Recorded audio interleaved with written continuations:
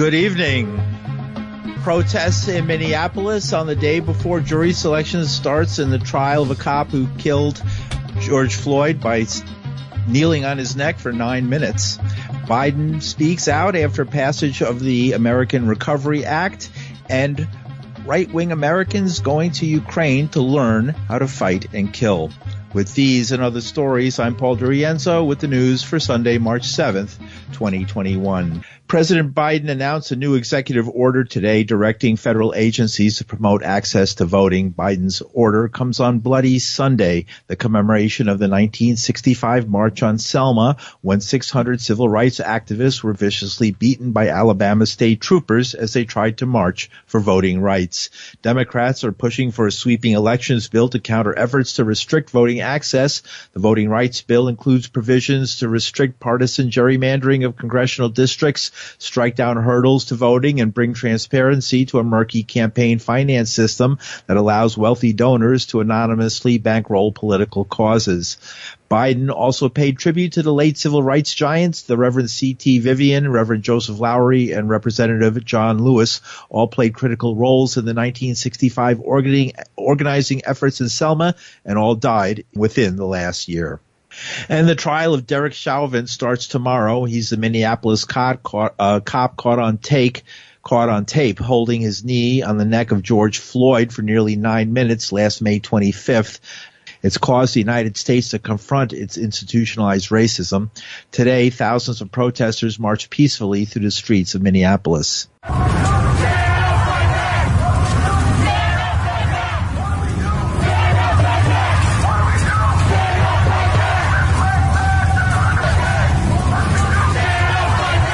At the same time, Minneapolis police agencies say they'll be working together to prevent a repeat of last summer's violence while preserving free speech. Our National Guard, our county, our local, and our state resources, we come together with the primary responsibility of keeping all our communities safe. It is also very important that we ensure for everyone's constitutionally protected First Amendment right to gather and demonstrate peacefully. Commissioner of Public Safety for the state of Minnesota, Commissioner John Harrington. I can tell you from the experience of last year that in the midst of the riots, in the midst of the fires, in the midst of all that thing, the people's voices who really want to call out the death of George Floyd could not be heard over the vitriol and over the activity of folks that were there to destroy property and to hurt other people. The trial begins with jury selection and is expected to come down to two key questions. Did Chauvin's actions cause Floyd's death, and were his actions reasonable? Chauvin is charged with second-degree unintentional murder and second-degree manslaughter, and a panel of appeals court judges ruled Friday that the judge must consider reinstating a third-degree murder charge that he dismissed last fall. 3 other officers, all of whom also were fired, faced trial in August on charges of aiding and abetting the second-degree murder and manslaughter counts. And Democrats are celebrating their razor-thin victory on passing the American Rescue Plan, providing $1.9 billion in aid, including $1,400 checks to more than 100 million Americans. President Biden took a victory lap after the bill passed. This plan will get checks out the door starting this month. Over 85% of American households will get direct payments of $1,400 per person. For a typical middle-class family of 4, husband and wife working, making $100,000 a year total, with 3 kids, with 2 kids, we get $5,600, and it'll be on the way soon. Unemployment benefits will be extended for 11 million Americans who've lost their jobs, who last night, again, we're lying in beds thinking, my Lord, I'm going to lose my unemployment insurance in a week or so. It was about to expire. Schools are going to have the resources they need to open safely.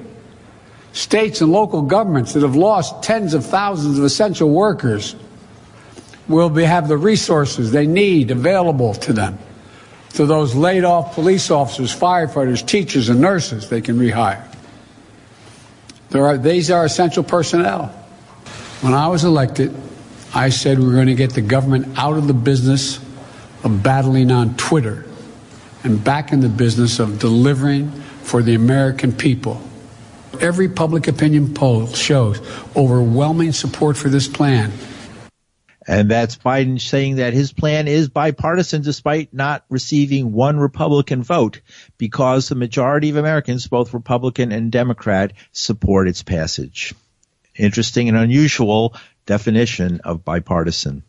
Meanwhile, West Virginia Senator Joe Manchin, a key moderate Democrat, said Sunday he's open to changing Senate rules that could allow for more party line votes to push through other parts of the White House's agenda, such as voting rights. Democrats are beginning to look to their next legislative priorities after an early signature win for Biden on Saturday with the Senate approval of the COVID-19 relief plan on a party line 50-49 vote. Final passage is expected Tuesday in the House if leaders can hold the support of progressives frustrated that the Senate narrowed unemployment benefits and stripped out an increase to the federal minimum wage to $15 an hour.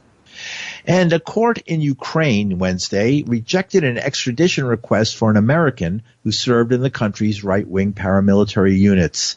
The American, Craig A. Lang, an Army veteran and North Carolina native, had been charged in the United States in connection with a double murder in Florida. His case drew attention to the risk of Americans fighting for far-right groups in Ukraine and other global hotspots. Heidi Beirich is the director of the Global Project Against Hate and Extremism. She says, just as we don't want them in the American military, we don't want them, speaking of far-right extremists, training to fight and kill. There are some organizations on the Ukrainian side, in particular the right sector and the Azov Battalion, that have extreme far-right views. And when it comes to the Azov Battalion in particular, they have extensive outreach into white supremacist movements in the United States, but in also countries. And they've attracted a lot of foreign fighters to the region. Who are they fighting? They're training first off with Azov, and if they fully sign on, they're actually in the eastern part of Ukraine engaging with Russian-backed forces. On the Russian side, there are also a lot of foreign fighters from around the world who have traveled to that side of the conflict to get trained. For the most part, with American white supremacists, it's been on the Ukrainian side that they've been engaged. Is there a reason behind that, or is it just because they're pro-West? They're pro-West, but there's also been this fascination for some time among American white supremacists in that entire region. And so we have people traveling there, not just to Ukraine, but to other parts of the Balkans. Many American white supremacists view, for example, the forces of the Bosnian War in the 1990s, the part that was against the Muslim population, as having been heroes.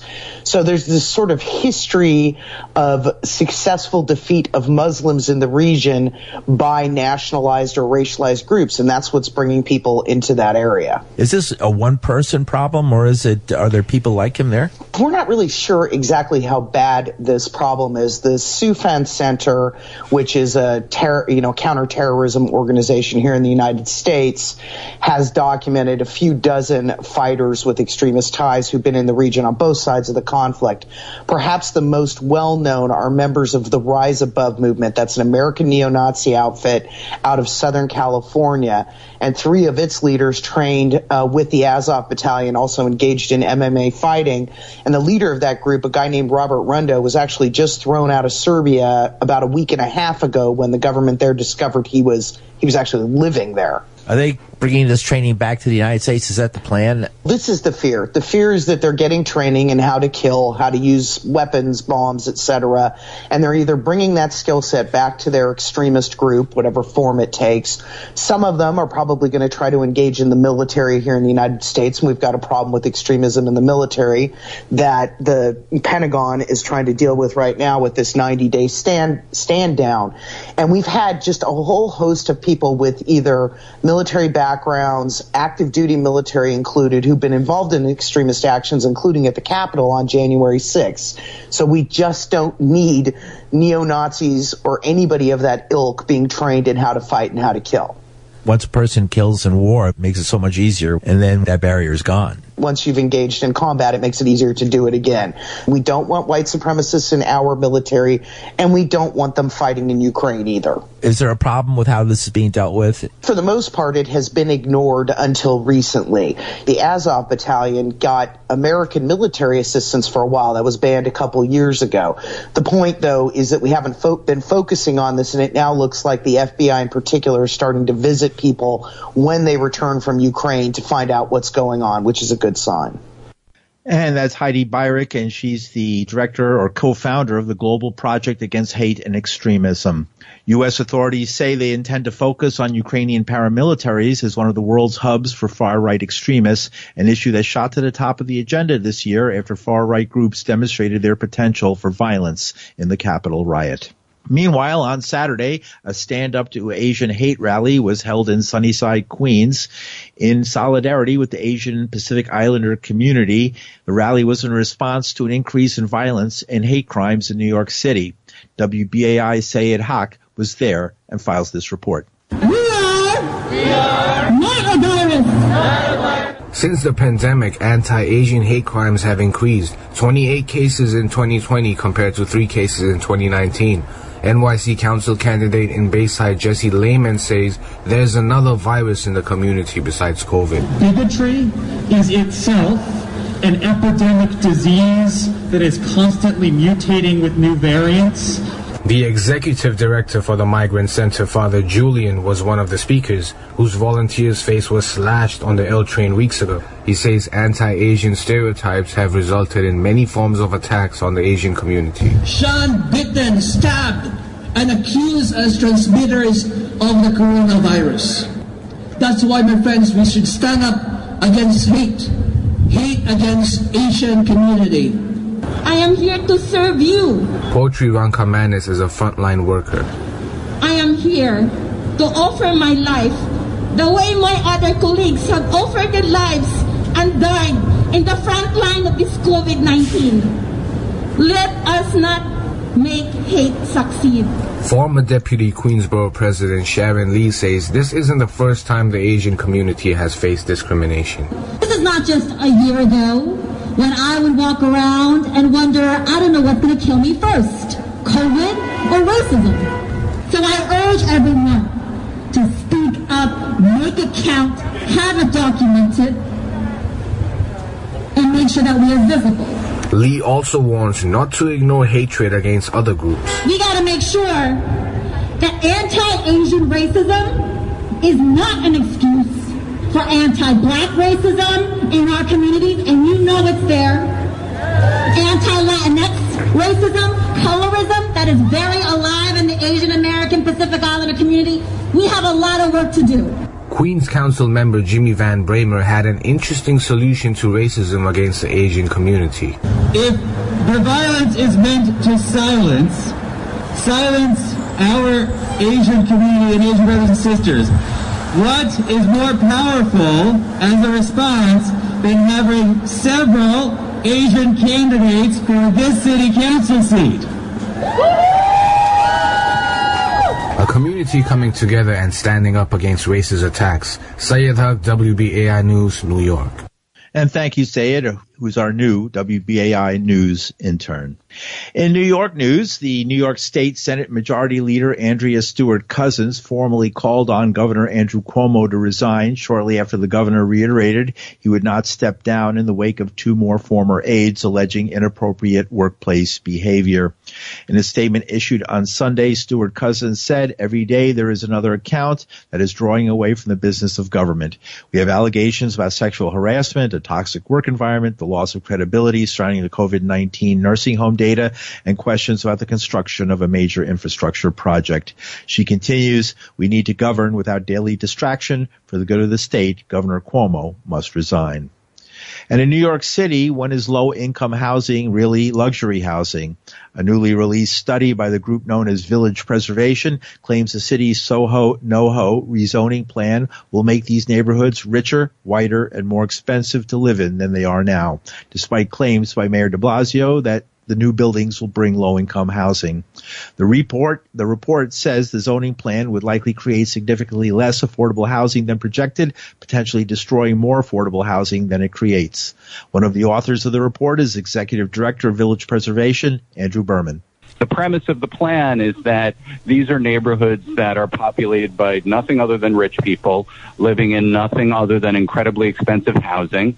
The only way to make them more diverse, more equitable, and more affordable is through this upzoning plan, which would include provisions for new developments that include a percentage of affordable housing. Our study found would destroy probably as much affordable housing as it would create, possibly destroy more affordable housing, and that in fact the new buildings that would be built under the city's plan, even with the affordable housing included, would in fact be much whiter, much richer, and much more expensive overall than housing in the neighborhood and the population of the neighborhood currently is, that it would encourage the demolition of buildings that contain a significant amount of affordable housing, rent-regulated housing, and loft law housing, and that it would disproportionately impact people of color, especially Chinese Americans, and lower income people. And in fact, the statistics show that while there is clearly a significant number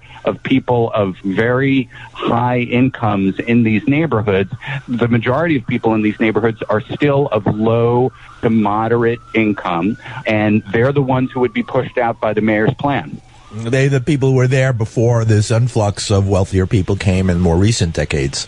Yes, for the most part. And interestingly, this shouldn't be a secret to the city, because over the dozens of public meetings that have taken place over the last almost 2 years now about this proposal, the people who've turned out for it have not been the millionaires in their penthouses and limousines. It's been the folks who've lived in the neighborhood for 20, 30, 40, 50 years, which are still the majority of the people, most of whom are of very modest means. The people who didn't turn out for those meetings, unfortunately, because they've been given the impression that this doesn't affect them, are the predominantly lower income Chinese American residents of the part of the neighborhood that would be included in the upzoning. That's really more Chinatown, as well as in the adjacent. This is supposed to be a mayor of 2 New Yorks who are going to bring New Yorkers together. It doesn't look like that's what he's doing. The major beneficiaries of this plan would be the real estate developers who've given quite generously to the mayor and who've lobbied for this plan. They would get to build buildings that are, in some cases, as much as 2.5 times the size of what the current rules allow. The city actually wants to change the rules for this neighborhood to allow the maximum allowable size under New York state law for residential development. It would actually be 20% larger than what's allowed on Billionaires Row. The way the mayor's rezoning plan is structured, in most cases, it would actually encourage commercial development, not even residential development. So our study has shown that about 80% of the projected affordable units that the mayor says his plan will create will probably never be built, because what will be built on those sites under his own rezoning is commercial development, boutique office buildings, hotels, things of that nature, that don't include any affordable housing whatsoever. The power that these special interests put on the community, and it's hard to say no. Even a politician who might have started out saying no. It's a tale we see much too often, which is that our elected officials capitulate to real estate interests and buy into the big lie that the only way to save New York is this sort of build, baby, build approach, ignoring the people who are going to be displaced and pushed out, just lining the pockets of developers and big real estate who always seem to win in these scenarios. Andrew Berman is the executive director of Village Preservation. And yesterday, laundry workers and their supporters marched through the Lower East Side to protest a company that they say is busting a union. Union busting! Union busting! We are not fear that we're going to be here until victory is served. We are fighting against the union busters. We are here fighting for our rights. The company, the Lyox Wash Supply Laundry Company chain, fired the immigrant women workers of Wash Supply Laundromat, a company they own. The union says it's because the workers won an election to unionize that workplace. Rosanna Rodriguez is co-founder of the Laundry Workers Center. She says, we won't put up with union busting against immigrant women workers in the very place where International Women's Day was born out of strikes by immigrant women and the Triangle Shirtwaist Fire. During that period of time of the workers, both for the election and for the union, there was a lot of retaliation against the workers. And the company threatened the workers that if they continue with the idea of forming independent union inside the workplace, they would close down the laundromat. And they hire a union busting consultant, and then they start cutting hours and doing all those things that employers do to make sure workers do not organize or unionize. They won the election on January 29th. A week after that, or 2 weeks after that, the National Relations Board certified the union. On February 19, the company fired the workers, and the next day they closed down the laundromat. What they are doing is not legal because once the union is certified, they have to negotiate with the union the closure of the laundromat, and they have to prove that they are closing for good reasons, and they have to prove it. In this case, they don't do anything. Right now, what we are doing is we're supporting the workers. So there are 6 immigrant women that decide for many years this company stole the wages. They work on bad health and safety conditions. During COVID, the company do not provide the protective gears or the PPE and do not follow any protocols to keep everybody safe. Because of that, they decide to organize. When they close down the laundromat, they take out all the machines. So we believe, they move the machine to another location, and they are doing they are continue operating. Before they closed down the laundromat, they were hiding people, and we believe, this is not coincidence. They're trying to avoid a union by playing a shell game, 3-card Monte with the workers. You never know where they are. Exactly. That's what they're doing because there's a lot of unfair labor practices and they're not responding to them. So they're trying to avoid responsibilities and escape from the union and the workers. What's happening next? There's ongoing investigation from the National Relations Board. We're hoping that there is some remedies for the workers. It's not legal that they close down without negotiating with the workers. Remedies are, once they rehire the workers, 2, they give a package of severance to the workers for the years that they've been working. If they rehire the workers, they have to recognize the union and negotiate with the union.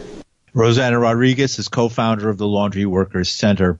And finally, WBAI is fighting for its existence once again. A group calling itself New Day Pacifica, with support of the 2 Pacifica stations in California, has pushed through a second referendum to change the foundation's bylaws to eliminate Pacifica's 20-year experiment in democracy. New Day Pacifica claims on its website that it's a group of Pacifica listeners and staff who want to save Pacifica and keep it from crashing out of existence. But former board chair and longtime activist Grace Aaron says the real reason is to sell WBAI. Proponents of this referendum from KPFA who have suggested selling the WBAI signal in order to fund the other stations. There also have been people stating, the treasurer at KPFA has stated that she feels that if any station can't make its bills, that it should be made into a repeater station, which is what was the attempt at WBAI. And WBAI General Manager Bertold Reimers countered claims that WBAI is not properly managed despite the problems of navigating the pandemic lockdown. The reason why WBAI is in the position it is today is we had the West Coast stations hindered the audit of the financials of the station. So we did not have our financials, and then we lost our CPB funding. The CPB funding that we have lost is exactly equal to the amount of money that the WBAI is in the red. In other words, $20,000 to $25,000 a month is what the CPB used to give us. The plan put forward by the referendum would put 4 hand-picked managers in charge of the network. None are from WBAI or WPFW, our D.C. sister station. Aaron says none of the 4 have radio management experience. None of these have professional radio experience. None of these officers. They complain that we're not professional enough in Pacifica, but they have no radio experience. And notice that none of the officers are from either WPFW or WBAI, and none are from the staff or affiliates. So that means that basically WPFW and WBAI will be locked out of any real significant input into national governance of Pacifica. Aaron says if New Day Pacifica were to win the referendum, they would open the station up to corporate money and possibly, as a similar group tried for a month in November 2019, make WBAI, as was just said, a repeater station for content from California. Appointed boards, an emphasis on major donor fundraising, which will make, following that will be programming that appeals to major donors, which will push our message to the right, of course, and probably there will be an effort to start having corporate underwriting, will be NPRized within a year or two.